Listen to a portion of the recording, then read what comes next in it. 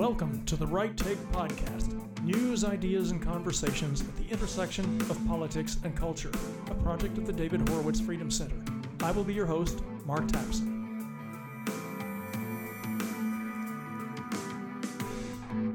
Greetings, welcome again to the Right Take Podcast. Belated Merry Christmas to you all and Happy New Year's. I am your host, Mark Tapson. My preferred pronouns are truth and reality. Thanks for joining me here at the intersection of politics and culture. You know, arguably the most critical arena of the intersection of politics and culture is education, because it's a battleground for the minds and hearts of our youth. It's a topic that I'm heavily invested in because I have several kids, many of my friends have kids, and I know that the radical left is coming for them. The radical left wants to drive a wedge between children and their parents and grandparents and re-educate them with a wokeness that will be irreconcilable with the traditional morality and worldview of the older generations. That is the left's subversive, even satanic aim, to turn our own children against us, just as Chairman Mao did during the Chinese Cultural Revolution of the 60s and 70s, and radicalize them into foot soldiers in the cause of power, political power, and cultural power. There have been a lot of good but disturbing articles lately about the state of education in America. Journalist Christopher Rufo, for example, writes often over at City Journal about the ideological indoctrination in the field of education. Everything he writes is a must-read. Then I saw a piece a month or so ago, I think at realcleareducation.com by Lance Izumi, who is the senior director of the Center for Education at the Pacific Research, which noted that recent national student test scores showed a massive decline in learning in reading and math. Now, the left's insistence on school closures during the pandemic played an important role in that slide in test scores, but Izumi writes that another reason for this achievement implosion is, quote, the increasing politicization of classroom instruction, which is reducing rigor and diverting attention from improving students' foundational knowledge and skills. It's leading to weaker standards and lower expectations, unquote. As an example, one California student reported that a teacher at his school told the class that perfectionism and striving for perfection was part of white supremacy culture. Another of his teachers, quote, made it seem like it was bad to have a good work ethic or to be supportive of meritocracy, unquote. In his school, grades were inflated, low grades were eliminated, late assignments were allowed, and multiple retakes of exams were permitted.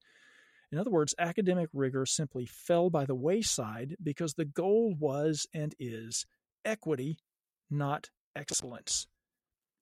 That student also observed that to not teach hard work and to not teach a work ethic is going to be disastrous for the kids who kind of cruise along in public schools, he said. And that's true. This is happening across the country. It's being pushed by special interests such as the teachers' unions, which promote the false narrative that all American institutions are shot through with systemic racism, and that an awareness of that must be taught in our schools so that kids challenge, quote, the systems of oppression that have harmed people of color, unquote. Last year, the National Education Association, the NEA, even adopted a resolution that would mandate race-based ideological instruction in public schools across the country.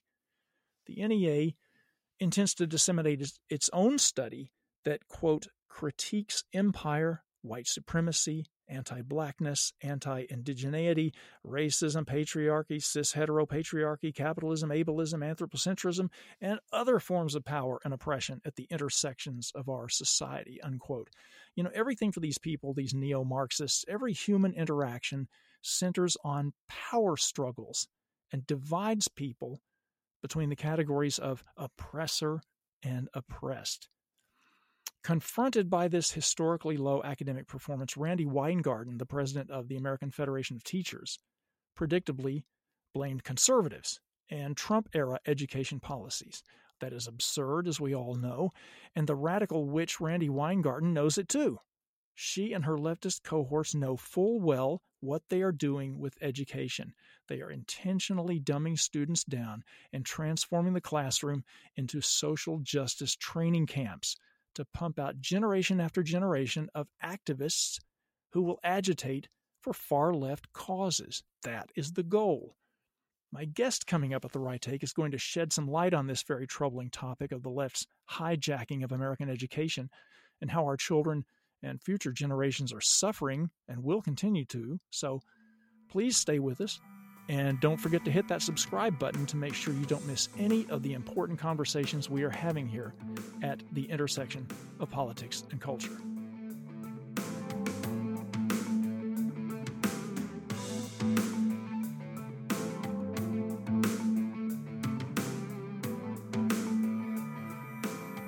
If you are concerned at all about the state of education in America today, and you should be, because the classroom from pre-K all the way through grad school is where the radical left's fundamental transformation of the United States is rooted and blooms, then you should be reading my friend Larry Sand regularly. Larry is a former classroom teacher, a policy advisor at the Heartland Institute, and the current president of the nonprofit California Teachers Empowerment Network, C10, a nonpartisan, nonpolitical group dedicated to providing teachers and the general public with information about education issues. He is the man to read on education in California, where he and I live, and in America generally speaking. His op-eds have appeared at the Wall Street Journal, the Weekly Standard, the Los Angeles Times, the Epoch Times, American Greatness, City Journal, and just about everywhere else. Larry Sand, welcome to the Right Take podcast. Thank you, Mark. It's a pleasure to be here. Thank you for having me. Larry, you wrote an article recently called College Carnage, in which you noted that our nation's colleges and the students who attend them are in deep trouble. You mentioned that students are arriving at universities woefully unprepared to take on the academic rigors of upper-level education. And not only are they educationally unprepared, but they don't seem to have the work ethic either to deal with the demands of college. And meanwhile, at the other end of things, colleges themselves are dumbing down their curricula, partly to, I guess, accommodate these struggling students, but also partly because schools are less about education now than social justice activism. Can you talk about this situation and the extent of the problem? Well, it is a deep problem. I mean, just the pandemic really hurt kids a lot, but there's a lot of so-called experts just bang on that as the only problem, but clearly there's more to it. And students are reporting increased ideological indoctrination in the classroom, and that's leading to weaker standards and lower expectations. The one California student reported that a teacher at a school told his class that perfectionism and striving for perfection, quote, was part of the white supremacy culture. Another one of his teachers made it clear that it was bad to have a good work ethic and to be supportive of meritocracy.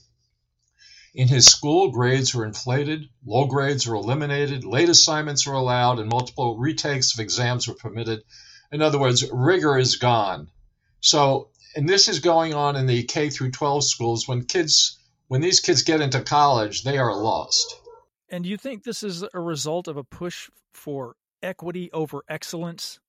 Oh, sure. And this isn't just an occasional thing. I mean, there was a study done, and 62% of students reported either being taught in class or hearing from an adult at school that America is a systematically racist country, and 69% said they were taught or heard that white people have privilege. This is what they're learning. They're not learning the ABCs and the 1, 2, 3s. They're learning all this CRT stuff. And that there's only so many hours in a day that they can learn. And they're just learning lies, and it's pure and simple indoctrination. And by CRT, you're referring to critical race theory, of course, which is... yes, thank you, Mark, for clarifying that, yes. Yeah, no worries. No, it's it's been disseminated through our entire educational system all the way now literally from pre-K on. They start this inculcation of a racial consciousness in students all the way down, before kindergarten. And as you said, we can't blame this solely on the COVID shutdowns, although that had a devastating effect on students' learning progress. But there is this politicization of education. But I guess you could say one of the upsides of the COVID shutdowns is that it made a lot of parents aware. It enlightened many parents who had formerly been kind of ignorant of what was going on in the classroom about the extent to which the curricula are heavily politicized now by this radical left agenda, which includes the teaching of gender ideology and critical race theory and more. Do you think that enough parents' minds are opening up now to the damage that schools are doing to their children that parents will begin to, they've begun already to push back against school boards. But do you think that this is really going to help turn the tide so the parents can push back against this racial and gender indoctrination?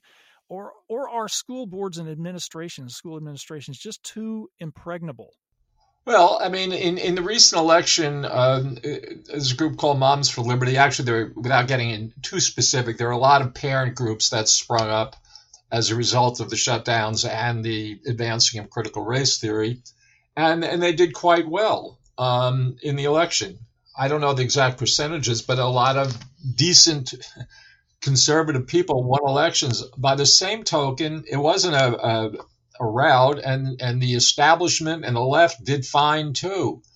And it's parents can't wait around and hope that a good school board or a sympathetic school board is going to be teaching their kids. The parent has to take control of their child's education. They have to. If their child is going to be saved, and frankly, not to get melodramatic, but the country is going to go down the tubes unless we do something soon. And homeschooling is really booming now. I believe I read a month or so ago that homeschooling now, that approximately 10% of parents with school-age kids are homeschooling, which is the highest it's ever been. So hopefully that will continue. As my listeners are sick of hearing me say, I homeschool my own kids and also teenagers that are in our homeschooling community, and I think it's just absolutely vital to take control of your children's education if it's at all possible, which it is not for all parents. But if you can at all make the sacrifice, I urge it. You feel that way about homeschooling? Oh, absolutely. That is the best way to go. That is the very bottom line. And, there's a huge uptick, as you pointed out. But still, I mean, sadly, about 90% of parents don't do it. And in some cases, I guess it's not possible, but parents need to learn more. They don't have to be rocket scientists. There's a ton of information online now. So if you're not very good at algebra, and a lot of adults aren't, you can still teach your kid algebra online. And there's also something called learning pods, where different parents, it's sort of like a group homeschool in a way, and you can send your kid to another parent who might be really good in math and you're really good in English, and you can teach that the other family's kids English, and you can teach, you can switch off in subjects, in other words. And more parents need to do this. There are a lot of resources. The Homeschool Legal Defense Fund is a one-stop shop online, and parents need to go there and look, you have a bunch of kids, Mark, and God bless you. You're homeschooling them, and more parents need to do this because, as I said, and I can't stress this enough, that electing school board members is great, but what about the school board members that don't get elected? What if you're in a district where you have all lefties on the school board and they're touting CRT? That's not going to help your kid much. We all know that politically colleges, schools in general, I guess, but especially colleges, lean so far left that they're practically lying on their side.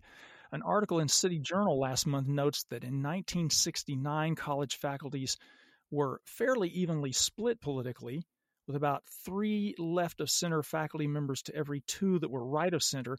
But in only about 30 years, by the end of the 20th century, in other words, that ratio had gone to 5-1. And then in several more years after that, it went to 8-1, and now it's rising. The College Fix examined 7 campuses in different states, 6 of them red states, and found 33 departments in which not one Republican professor could be identified. How is ideological indoctrination, which has corrupted not only the humanities fields, but also now even the hard sciences and medical schools and legal schools, law schools, how is that indoctrination dumbing us down? Well, very simply, when you're learning so much about equity and race, and we haven't even touched the sex and gender stuff yet, there's just less time for real stuff. I mean, the goal in sadly now in what used to be important fields like medicine is to teach equity. And so when that, as I say, there's only so many hours in a teaching day, and when you're teaching about equity and you're a racist, and and we need to do this, for more black people, and at the same time that frankly, they're screwing Asians. You don't have. There's just not enough hours in the day to teach what they really need to learn. And I dread in about 10 or 15 years what this country is going to look like unless we change things. And I suppose teaching critical thinking skills would not be ideal if what you're trying to do is indoctrinate. If you're trying to indoctrinate rather than educate, then you want to steer them toward political activism as opposed to critical thinking. And that's a huge part of the dumbing down right there. And along the lines of critical race theory and this obsession with race that you referred to, what about this obsession with race on campus? Schools now seem to be embracing a literal new segregation, where they're self-segregating on campus and creating, student unions for people of color as opposed to student unions for white students. Can you expound on that a little about this, this segregation that's taking place in schools? Yeah, well, segregation is in. It's back in style on many campuses. There was recently a study of 173 public and private colleges and universities conducted by the great National Education of Scholars, and it revealed that 43% of them had programs to segregate student housing by race or sexual orientation. 46% had racially segregated orientation programs, and 76 had segregated graduation ceremonies. And at the same time, and this is really funny, schools conduct racially exclusive anti-racism training sessions. I mean, you can't make this stuff up, Mark. And when you hear that, when you talk about 76 had segregated graduation ceremonies, George Wallace, in his heyday, and he eventually, got religion at some point, but in his heyday, when he stood in the schoolroom door and said, no, we haven't come. Let's say we've gone back to that. We got out of it. Then when integration, became a big deal in the 60s and in the 70s, but now we're going back to segregation, and it's not, the right-wing yokels who are doing it. It's the left-wing progressives who are doing it. It's unfathomable. I guess the aim is to inculcate this kind of racial consciousness in students and in society at large, and just keep society divided and to rub raw the resentments of the people, as Saul Alinsky used to say, the left-wing strategist who wrote Rules for Radicals, the famous strategy book about revolution. And by the way, I'm glad you brought up old Saul. Just as an aside, he was the inspiration for the NEA's going political. The National Education Association used to be called the National Teachers Association. It was founded in the mid-1900s. And it was an honest-to-God teachers association. And they found out they were kind of losing share to the American Federation of Teachers, which is part of the AFL-CIO. So they wanted to compete. So they hired Mr. Alinsky. And it was the worst thing ever for the parents and the children of America. Interesting. I did not know that. Well, many decades ago, the left realized that they weren't going to be successful by just rampaging in the streets. So they took their agenda from marching in the streets to the long march through the institutions, as they called it, and especially education. And you see a lot of former radicals like Bill Ayers, the former Weather Underground domestic terrorist who was such an influence in the political grooming of Barack Obama.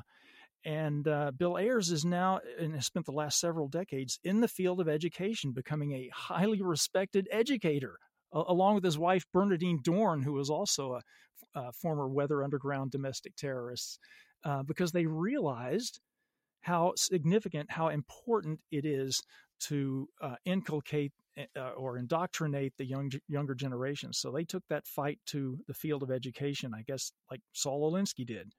Yeah, no, they certainly did. And Bill Ayers, we don't need to go into Mr. Ayers' history. Many people who are listening know it. I mean, he was a terrorist, period. And now he's in education. Perfect. It's just, this is what they do, and they're very smart about it. And our side has been very slow in waking up. We're waking up, yeah, but so much damage has been done, and still not enough people have awakened. As I said before, the left did okay in school boards. Granted, they lost some power, but we're still way behind, and we need to catch up in a hurry. I might add.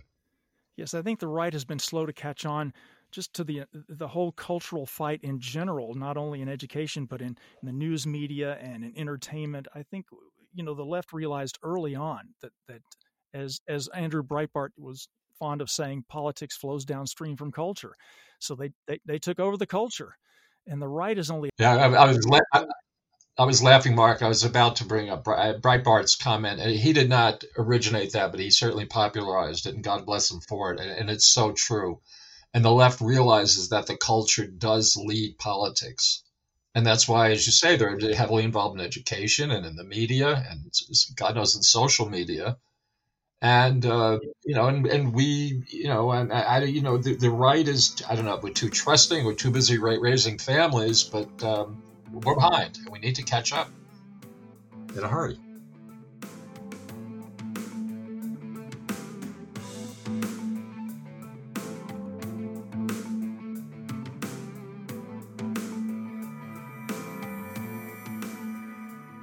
One of the purposes of higher education is to pass down to the next generation and then the generation after that the incredible cultural and intellectual heritage of our civilization, of Western civilization. But wokeness in colleges now has resulted in just a rabid anti-Westernism. Princeton, for example, which is probably considered the number one school in the nation or college in the nation, now considers the classics to be inherently white supremacist. And that's a pretty common attitude among our elite universities. I know this is kind of a big question, but what, if anything, can we do to reject that subversive cultural self-loathing and reclaim an appreciation for and a pride in that legacy? Well, I mean, I think parents, once again, it has to have to teach their children this and not send their kids to these schools. Because we can't wait for the schools to change. I can't say this enough. We can't wait for the school boards to change, and I don't know how they're going to get the message if we keep supporting them. On a college level, there is some good news. I was in touch with somebody at National. Let's just, I don't want to name the group. It's a prominent national group, and he told me in an email that not only are students not going to school in the same numbers, it's down about 10%, but that donations to schools are way off, and that only like very big institutional funders are funding schools now. And like the typical mom and dad funder or business funder is not funding colleges anymore. This could change. This could be a game changer too if if colleges start losing money. It's like any business. They're losing money. They're going to have to change their business plan. For the first time in my lifetime, it seems like college is no longer the essential avenue to success in America that it used to be considered. And it seems like more and more people are thinking the same thing. As you mentioned, college attendance is down nearly 10%, I guess, since 2010. So that's a pretty dramatic drop in a short period of time. And also, more and more companies now seem to be valuing skills and work experience over a college degree, and then trade and apprenticeship programs are booming. And when you factor in homeschooling and all the learning opportunities that the internet presents people, I have to ask, is college even necessary anymore? Well, it's a great question, and for a lot of people, the answer is absolutely not. But that said, some occupations still have degree requirements. So if you're going to be a doctor, an engineer, to the best of my knowledge, you have to go to college. But if you're not going into a field that requires you to go to college, don't go to college. And there are certain, obviously, if you're going into retail, you don't need a college degree. But there are some fields like technical fields where it helps, but you don't have to. But as of late, companies like Google and IBM have reduced educational requirements for certain positions and shifted hiring to focus more on skills and experience. And just Walmart, the country's largest private employer, values skills and knowledge gained through work experience. And I think it's 75% of its salaried store management started their careers in hourly jobs. They never went to college. So to answer your question, it really depends on the field you're going into. As I say, if you're going to be a doctor or a lawyer, unfortunately, I still think college is the only way. Yeah, and that's all the more reason why the woke infiltration of medical schools and legal schools and the hard sciences is so damaging, because you can't escape the wokeness, even in fields that seem like they would have nothing to do with social justice or equity. Uh, as I mentioned, I homeschool my kids. My oldest one is probably 5 to 6 years away from looking at college. But as things stand now, I would actively discourage her from attending. And I used to be, there was a point in my life where I was looking at being a college professor. I was in love with academia, and I would have recommended college to everybody, and not just for professional career reasons, but just for reasons of personal growth and cultural literacy and things like that. But at this point, I would actively discourage anyone I know from entering college unless, as you mentioned, they absolutely had to. Yeah, yeah. As I said, one of the fields I mentioned before, yes, but if not, why? Because they're not going to be learning much of what you send them for, but they will be learning a lot of things that you didn't send them for. One thing I discovered recently, that in liberal arts colleges, 40% of students identify as LGBTQ. 40%. And it's certain really liberal colleges like Wellesley and Smith. Wellesley is 61 and Smith is 70%. Now, clearly, not all these students are gay, but this is the zeitgeist, and students just fall for this crap. Frankly, it's nauseating. In 2012, I think 3.5% of the population said they're gay, and then as years have gone on, a few more did. But it's so ridiculous. It's almost funny. If it wasn't so sad, it would be funny. And clearly, these are just people following the style. They're not really gay. Yes, well, we've reached the point culturally now where it is mandatory to celebrate, your announcement of a new gender identity. That it's just you're treated like a hero for coming out as anything but what they would call cis heteronormative, which is quite a mouthful. But yeah, the culture is really promoting that sort of gender confusion, and starting it as early as pre-K, as I keep mentioning, that they get the children as young as they possibly can and instill in them this kind of gender confusion and a rejection of biological reality. Because if you can get the students as young as possible, those malleable young minds will, are pretty easily shaped the way you want them to be. Let's talk. Yeah, no, you're absolutely. Oh, I'm sorry. Yeah. I just want to say, but of the 40% of who identify as gay, undoubtedly some are, as you say, confused. But I think a large part of these students are just doing it because it's sort of like the hip thing to do. It's the hip and groovy, 2020s thing to do. And oh yeah, I'm gay, sure. Yeah, it's kind of the new rebellion, I suppose. The rebellion against societal norms and against your parents' values and things like that. And it's if you're a normal, if you're a quote unquote normal kid from a normal traditional background, you're going to feel pretty left out, if not totally ostracized in college. And who wants that? Sure. Kids are certainly prone to, fads and styles, and this is just sort of used to be hula hoops and and Nerf balls, and now it's being homosexual. So, I'm laughing and crying here.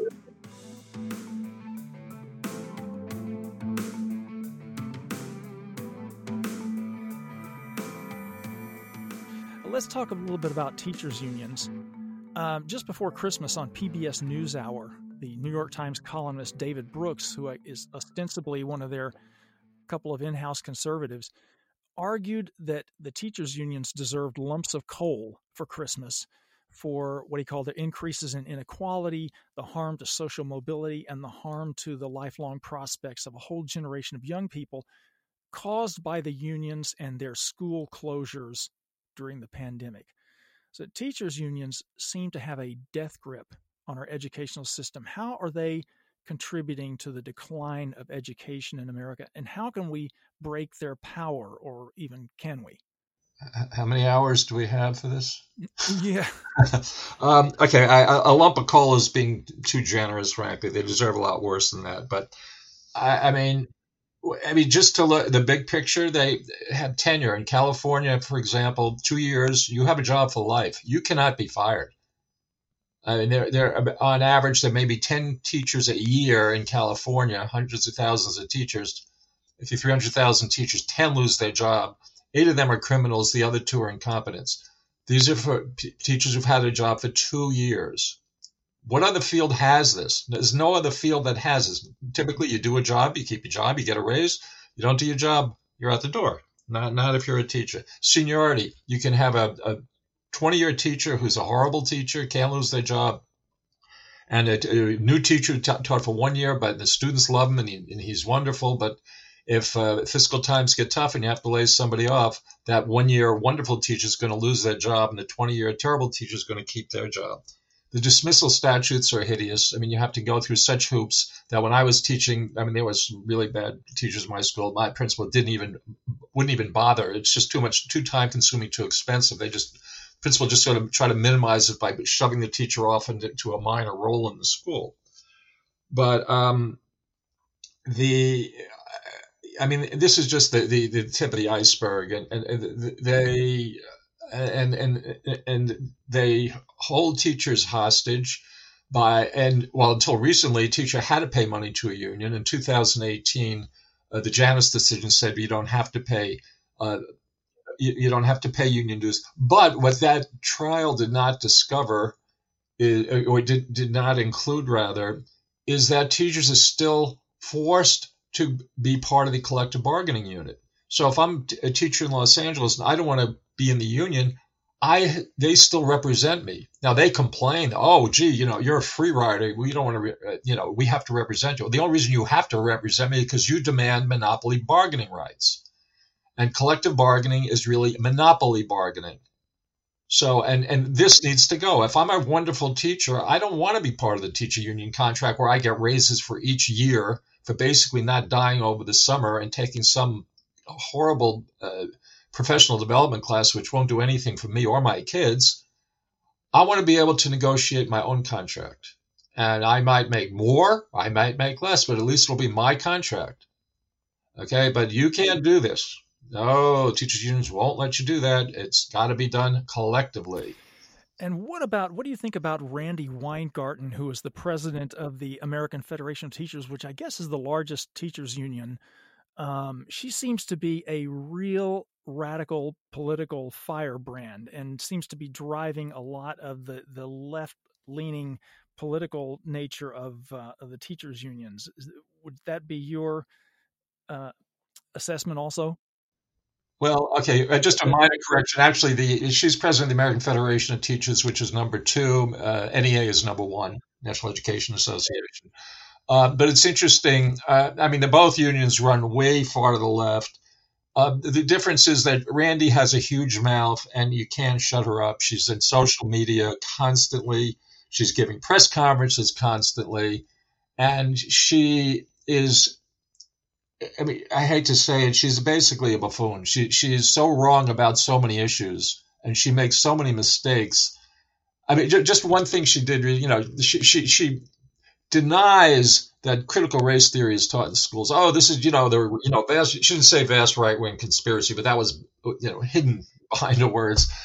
And at the same time, at a huge conference, she invited Ibram X. Kendi to talk, who is the CRT numero uno, big mouth in the country. So on the one hand, she's saying CRT, it's not taught in our schools. Then she's inviting this guy to talk to her teachers. Hello? And as I say, both unions are terrible. I mean, it was recently, according to the most recent numbers, the National Education Association spent more than twice as much money on politics as in representing their teachers. And guess how much goes to Democrats? 99.05% of NEA spending goes to Democrats, and 0.95, less than 1%, goes to Republicans. And this is, this is typical. I mean, other year maybe it was 98 or something like that, but it's almost all one way. And I should add that even when they give money to a Republican, it's only because there might be two Republicans running against each other, and they'll give money to the least, let's say, the most liberal Republican. Oh gosh, is there any hope? I like to ask my guests, uh, a question about optimism and pessimism, and considering the uphill battle that we are facing in terms of turning education around in this country, do you think there's any hope that we can reverse this damage that's been done to education after more than a half century of leftist mismanagement, intentional mismanagement? I saw a speech given by Newt Gingrich a few years ago, at the end of which a questioner asked him what we could do to take back education in this country. And his immediate response was, "Oh, it's gone. We can't take it back." And his suggestion was to create a kind of a parallel educational system. And I hear that a lot from my guests about creating a parallel culture, a parallel entertainment industry, a parallel news media. And so, is that what conservatives are going to have to look to these days? Is creating a parallel educational system as opposed to trying to take back the one that exists?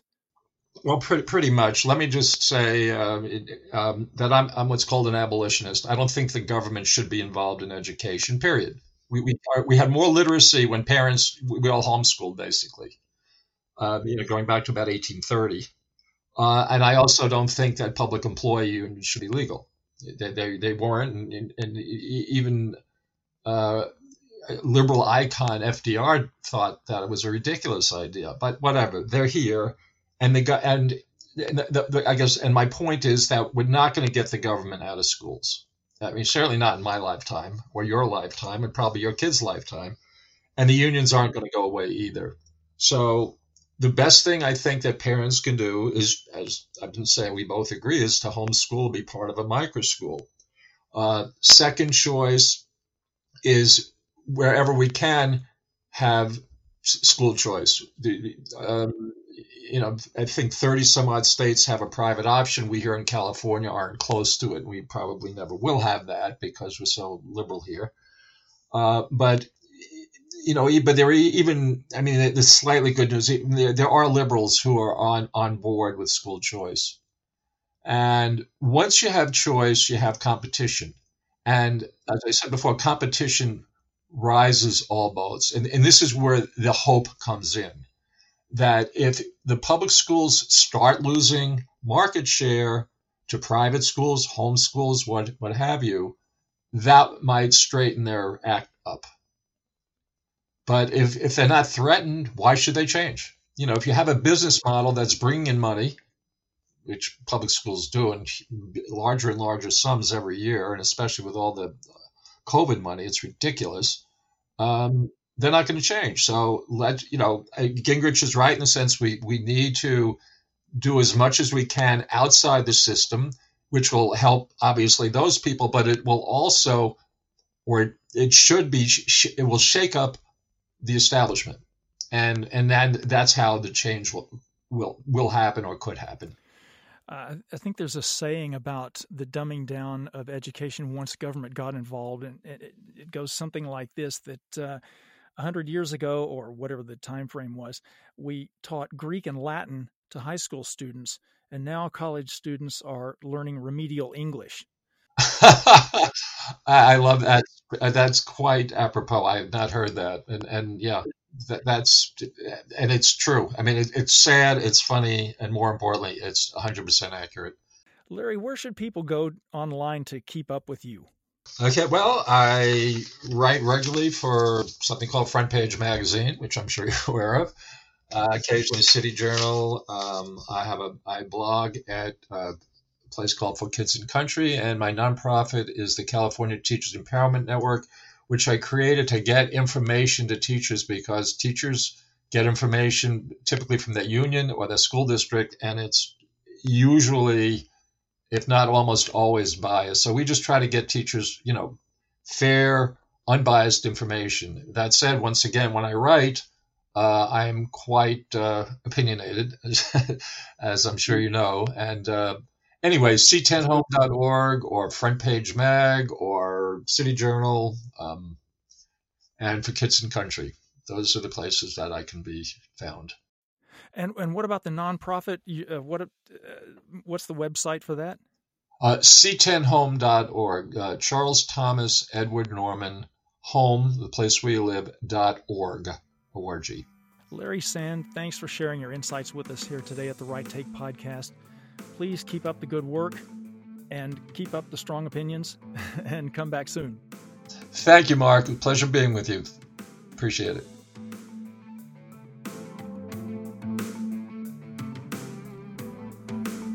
The Right Take with Mark Tapson is a project of the David Horowitz Freedom Center and Front Page Magazine.